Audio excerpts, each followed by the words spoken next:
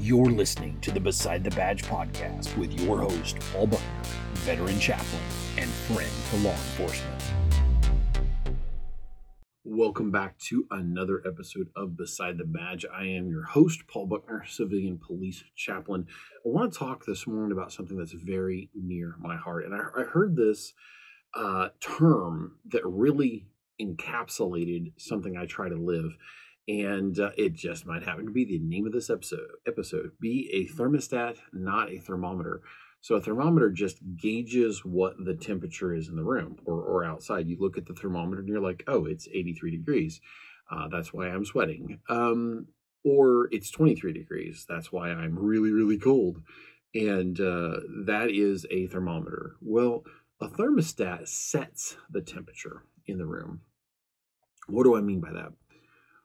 I said just the other day to somebody, I said, life does not happen to me. I happen to life. And, you can move through a crowd. And as you're walking through the crowd, you're being jostled and bumped and you're trying to get from one place to another and other people are trying to get where they're going and you're colliding.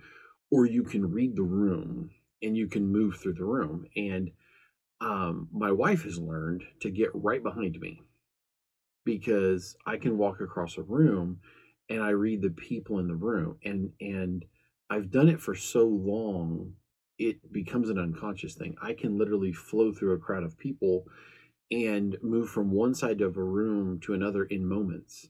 And almost never do I get caught by people. If you're a student of people, you've had the bad guys run from you or fight you, and you can read those pre-fight indicators. If you actively study that, it's not just, it ceases to be magic, and it becomes this thing that you're like, you watch the person's foot turn and you realize their foot is pointed towards the door. They actively want to run or, whatever. And so it's things like that that is part of my philosophy. I'm using the analogy of crossing a room. I happen to life. Life doesn't happen to me. Now, that doesn't mean I don't get hit by things. I've had major disasters in my life. I've had major family things happen in my life where my heart has absolutely been broken. I have had family trauma put me on my knees dry heaving because of things I've experienced. I've buried my dad. I've buried two sisters. Thankfully, I still have two sisters alive. But there are traumas like that we go through in life that we can decide this colors me, this shapes me forever. We've talked about this before. Or I'm going to do something positive with this. And I try every day, even to the point of it becoming innately part of who I am, which is what we want, right? To make the world around me a better place. I want everyone around me to succeed and win. And I love it when I chaplain several different police departments, I chaplain several veteran friends, and I chaplain a couple of businesses, and which is an interesting one. But I had a friend get a hold of me, and he was asking questions, and he needed a sounding board. And I've had another incident where a young man got a hold of me and said, after the prayerful advice I gave him, because I don't pretend to have all the answers, not even close, but I listened to what he was saying, and as I was prayerfully listening to what he was saying, I gave him advice that I felt was grounded, and I've got close to 20 more years of life than he has, but I was able to give him an outside perspective, and he's like, you were the only person that gave me that kind of advice. By the way, my pastor that had the biggest influence on me, I knew him for 21 years. He used to say that stupid people go to other stupid people for advice. And what he meant by that was when you want really wise, sage advice, you don't go to your beer drinking buddy in that sense. When you want somebody that's like, yeah, you should quit and flip him the bird. Yeah. You go to the buddy that has the temper. And you've got that buddy that's like, yeah, I got you, bro. And then you got the buddy that's like, well, let me give you some actual advice.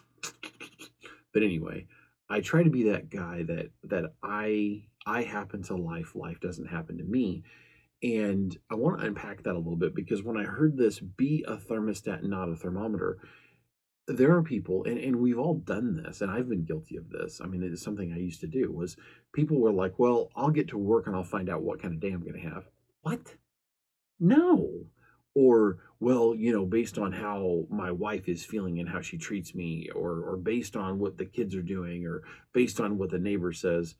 Why are you letting something else predicate your life? Why are you picking up your cell phone and looking at your cell phone and letting politics decide your day? Why are you letting what you heard on talk radio on the way into work decide your day? You fill yourself like a well. In the Old Testament of Scripture, it talks about reservoirs, a cistern, and it was a place of keeping water, a reserve of water, long term, and you could pull it out and drink water that was safe to drink. And that is something, as people, we need to have a deep reserve. And that's, for me, that's my faith. That's my walk with God. That's my time in Scripture. That's my time in worship. That's my time in church. But we have to have this deep internal reserve. I don't get my main source of fuel from my coworkers, or even at the end of the day, my spouse. Now, I love my time with my spouse and all that entails. I love our time together. I'm a spend time with me person. But that reservoir has to come from, and I feel like it has to come from our faith in God and our relationship with God. But so many times we let ourselves be reactive to the things around us instead of drawing on that deep internal reserve.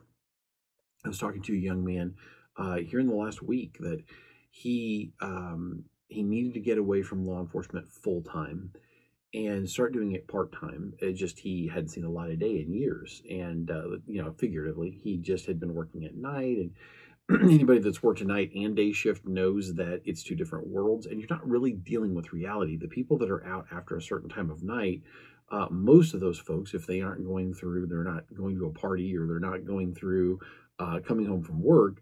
A lot of those people have very, very serious issues. It's why they're nocturnal to begin with. Coffee sip break. And he needed a dose of reality.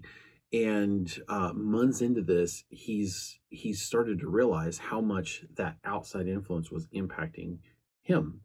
And you have to have the right balance in life. And so, the same way that you take a glass of water and you drop a drop of ink in there, I'm not drinking that.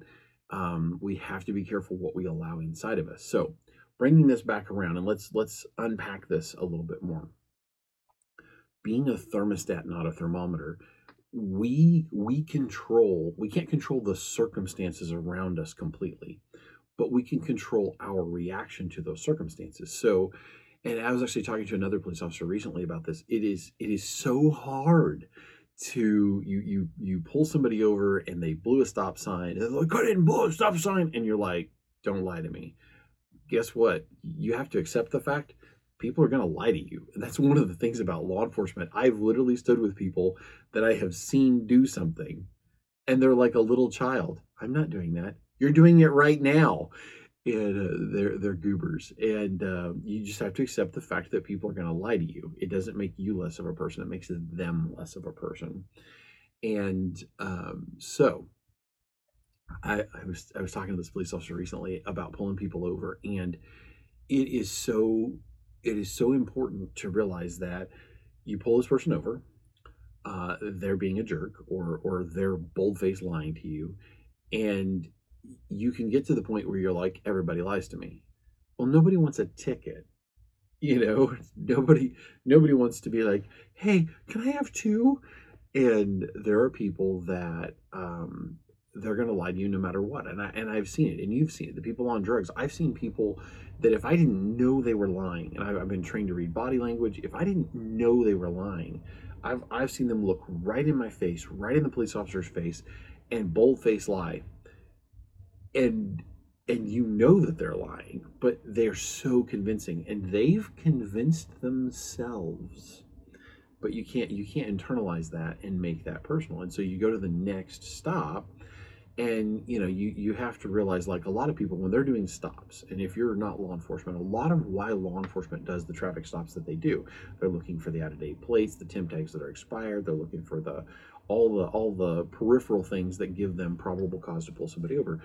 Most police officers are not looking to pull somebody over and give them a ticket. just to give them the ticket. Now there are incidents, somebody blows a stop sign or whatever. The failure to signal stuff is little. The little tiny rolling stop infraction on a stop sign is the little thing. But what they're looking for is drogas. They're looking for warrants, and they're looking for stolen vehicles. And those are the things that they're trying to get off the street. They're not. Most police officers are not interested in whether you really signaled or not. Now, there's a place for that. There is, where you're driving in traffic and you can cause accidents by not signaling. The blinky thing means turning.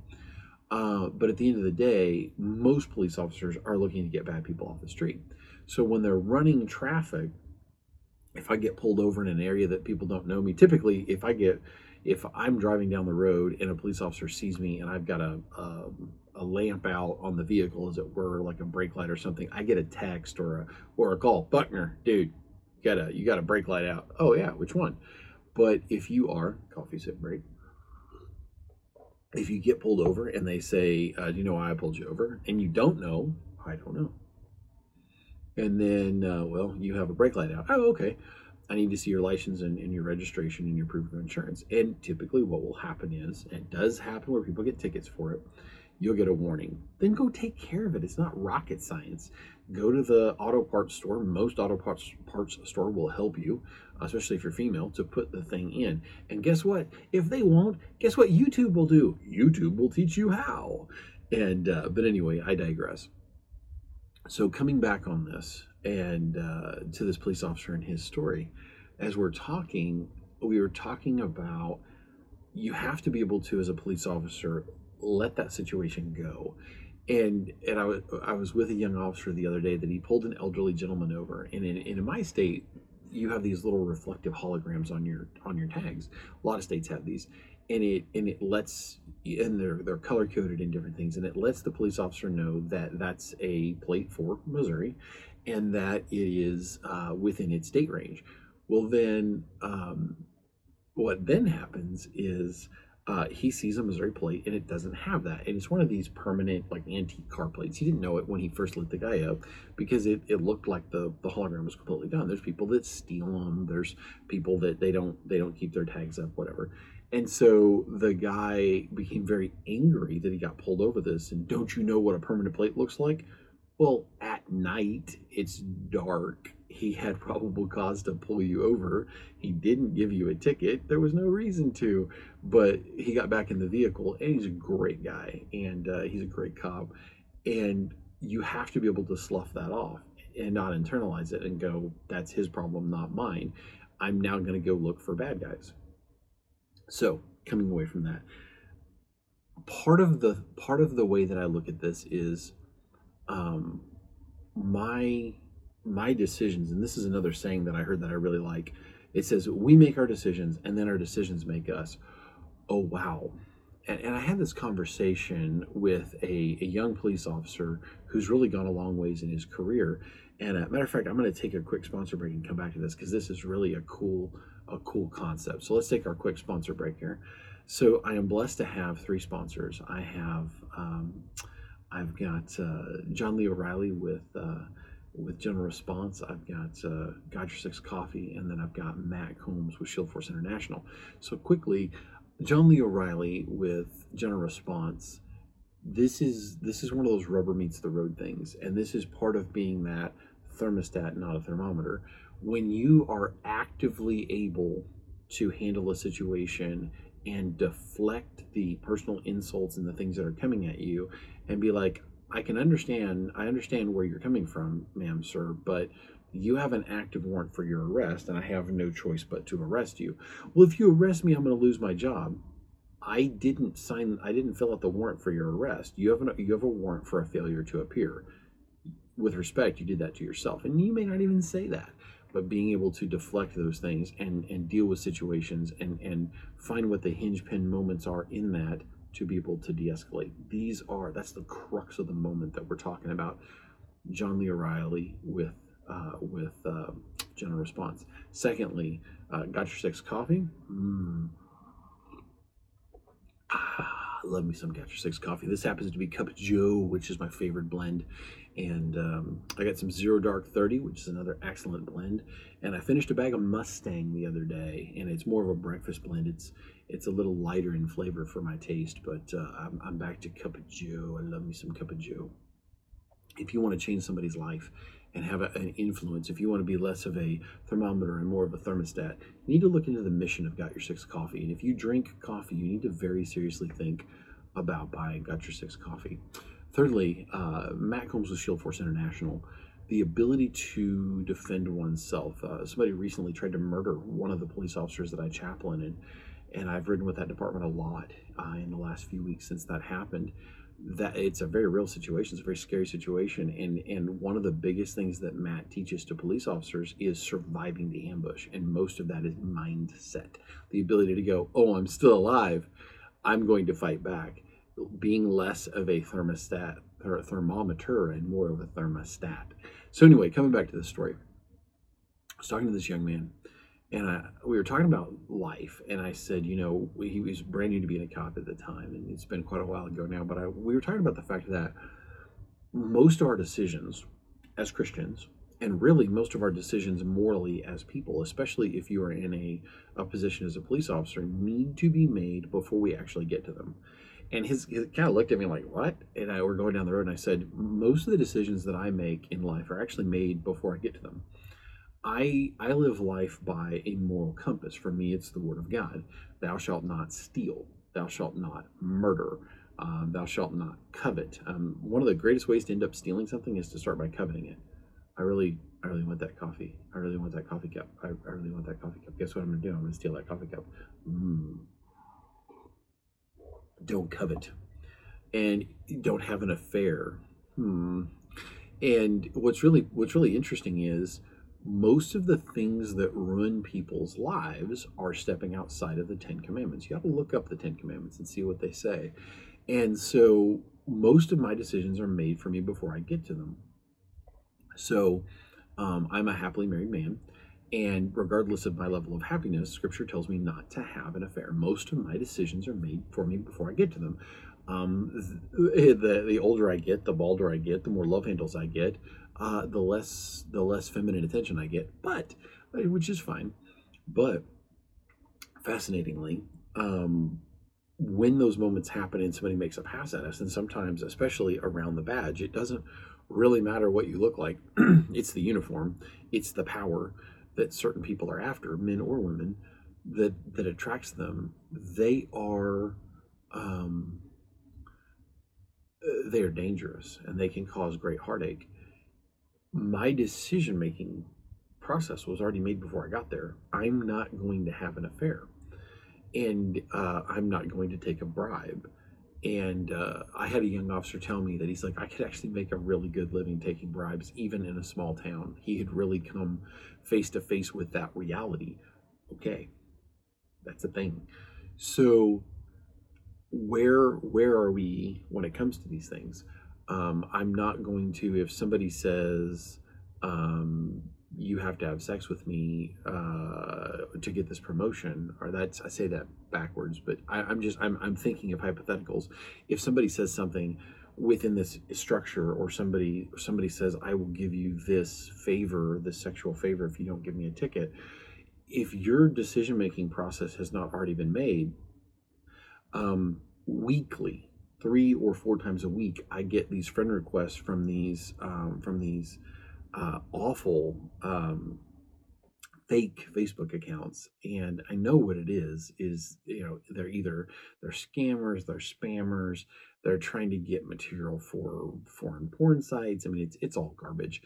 But every once in a while I get a badge money request because I was seen with a department or whatever, and you've got these women that actively seek that kind of stuff. We've talked about that before, but my decision-making process is made for me before I get to those things. And so when I get the flirtatious picture or worse that comes up with the friend request, I don't just delete the friend request, I block the sender. My decision-making process was made for me before I got there. And we've talked about this before, but it's good to talk about it again. Be a thermostat, not a thermometer. And then this is the second half of what I want to talk about. So, how do we actively do that? What are ways, Paul Buckner, that we can do that? Well, one of them that I try to do is several times a week, if not daily, I pray, just as I pray as part of my life as I'm walking around, as I'm driving. I'm like, Lord, be with so and so. They're really hurting right now. So and so is wanting to get promoted at work, and I think they really deserve it. And so and so is really hurting. His wife just had surgery, or so and so's kid, fell out a second story window, whatever. Be with that person. Okay. So as I'm doing that lifestyle of prayer, and I'm just kind of driving around doing things, one of my prayers is, Lord, put me where you want me. Use me. In law enforcement, what better prayer could you pray? Lord God, I want to go home at the end of my shift, protect myself, my brothers and sisters, and put us where you want us today. And I'll give you a couple thoughts on this. Years ago, I was talking to a department, and the female officer that I was talking to, I said, and I had gone through the whole department. I said, I really want to know, what can I pray for you about your job? What do you want to do?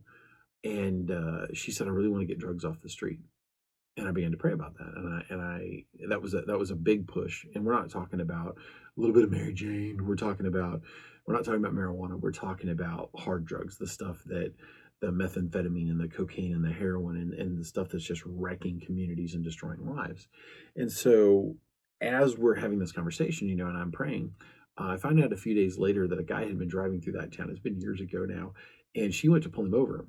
And when she went to pull him over, and by the way, I got to stop the story. My prayer was, Lord, make appointments for these officers. Make appointments and put them where you want them, where they can see these things, and make it impossible, Lord God, for make it impossible for these people, these police officers, to miss the signs of what's going on. Well, she went to pull somebody over, and they were doing something pretty flagrant. I don't remember now, but this guy threw his backpack out the side of his vehicle. And when he threw it out, she stopped and got it. He was fleeing from her. And then she gave chase, and he got away. But inside of his backpack was his ID, and drug paraphernalia, and a flash drive. And when they pulled the flash drive up, coffee sip break. When they pulled the flash drive up on a computer, it had his marijuana grow operation on it, his illegal marijuana grow operation on it. Ask God to make appointments to help you to get the bad guys off the streets. When you are going to a call, when you hear another officer going to a call, say a quick prayer for them. We've talked about this before. Have a lifestyle that's marked by prayer. Don't just stage. Don't just float to that scene. Pray for that person, and pray for their safety. I have been honored many times to have police officers call me or text me. I had a young man FaceTime me once, or maybe it was through a messenger call, as he was headed to join a pursuit, and I'm like, "What are you doing?" But he was asking for prayer, and it's those things that matter in situations like that. Be a thermostat, not a thermometer. Be actively praying. So one of the things that has happened to me when I pray like that, God has put me many places, many times, to look after other people. I walked into a convenience store the other day, and when I walk into the convenience store, the gals that are working in there, they know that I ride with the local department in that town, and they start talking to me about this guy, and he seems to be having a medical issue. And I start visiting with him, and I said, "Hey, I do some limited first responding. I'm not an EMT or a paramedic." I said, "But what seems to be going on?" And he starts to describe his symptoms, and I'm thinking, oh boy, that sounds like.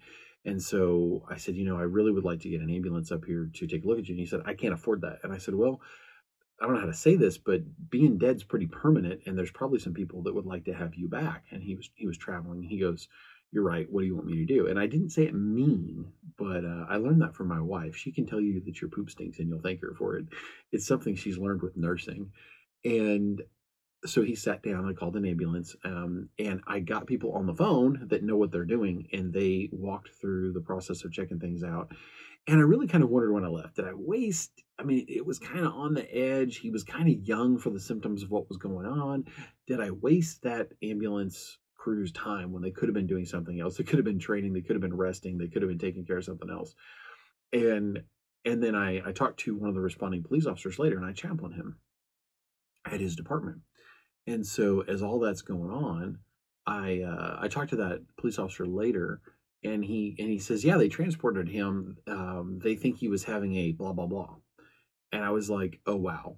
I pray and I ask God to put me where I can make a difference. Use me. Here I am, send me. That's a scripture. Here I am, Lord, send me. And that's a theme you're going to hear recurring within my podcast. It's something that the guys that I minister to hear pretty often within my ministry.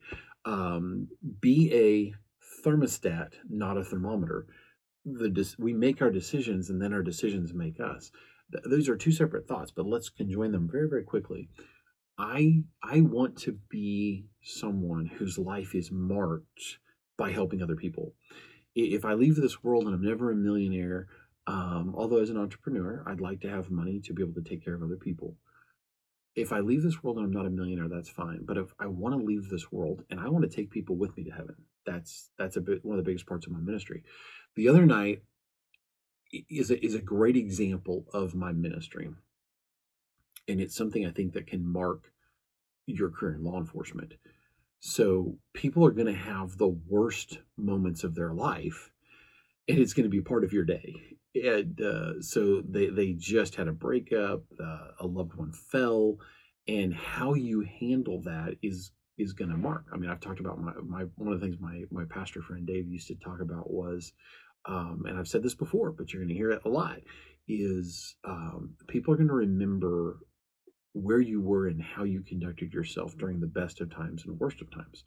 Well, in law enforcement, you're going to be there 99% of the time for the worst moments of those folks' life. Grandma died. There's a police officer standing there. They were in a wreck. There's a police officer standing there. They just went through a bad domestic. There's a police officer standing there. You're transporting somebody to jail. And so I was with the department. We responded to a call, and there'd been a domestic, and the bad guy flees, and he's a bad guy. And as he flees, the officers give chase, and I told the officer I was with, I said, unless you tell me to come with you, which it depends on the circumstances, I'd like to stay here with this young lady. And so we stood there and talked about God for, I don't know, 10, 12 minutes. And just, I have a big thing. I have a little patch on the front of my vest that says chaplain. On the back of my vest, I have a great big one. I have the don't shoot me size chaplain patch on the back. I'm very honored. Some of the officers that I chaplain got together and actually bought me this vest. And that's something I'm very passionate about. And so I'm standing there talking to this young lady at one of the worst moments of her young life. And she's like, you're probably bored hearing this. It probably doesn't matter to you. I'm like, no, what do you got? And then we started talking about my chaplain ministry. She's like, well, what is that? And I had an opportunity to make a little bit of a difference. I want to be a thermostat, not a thermometer. I want to help change the temperature emotionally and physically and mentally around me. People are going to remember those moments. And I've actually been with police officers that conducted themselves very, very well. And people came in and actually took the time to compliment them to their boss, which is unbelievably rare because the chief almost never hears compliments about their officers. And but anyway, so those are two thoughts, and I'll close out in prayer. Is being a thermostat in that situation. Are we tearing down our coworkers and mocking them and making fun of them and calling them stupid, or are we encouraging them to go, you know what, you should apply for sergeant. You've got this. Are we building up our brothers and sisters? And those decisions that we make before we get to that situation, they make us. Are we that kind of person that there's $50,000 in a roll laying on a bed and we're clearing that room and there's no one else in that room? Are we slipping that into our pocket and leaving with it, or do we realize that that's drug money and that needs to not go with us? Would we take a bribe? Would we have that affair? Would we falsify evidence to get a bad guy off the street? That marks us for who we are. And then finally asking God to put us where he wants us and praying for the person in that accident. And it's not, I think a lot of times as the alpha male, alpha female community, it's, well, I'm going to go and I'm going to have this huge impact on things. There's so many things that are above the pay grade of the alpha male, alpha female police officer. There's so many things that are above our pay grade. I do a lot of church safety. and people have heart attacks. I mean, I don't know how many times I've been in situations where law enforcement's had to arrive, and I'm liaising between law enforcement and the people there when I'm doing, some kind of church safety and security.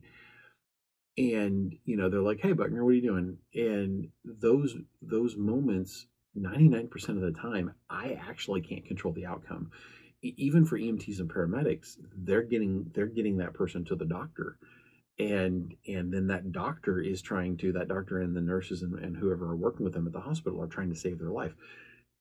But we can pray. Scripture refers to, and it's something within Christianity. We talk about Jesus being the great physician. I'm all about praying in those moments, and prayer doesn't have to be on your knees, hands lifted, and everybody seeing you do it. Prayer can be silently in your head, where you're like, "Lord God, that little child, please be with them."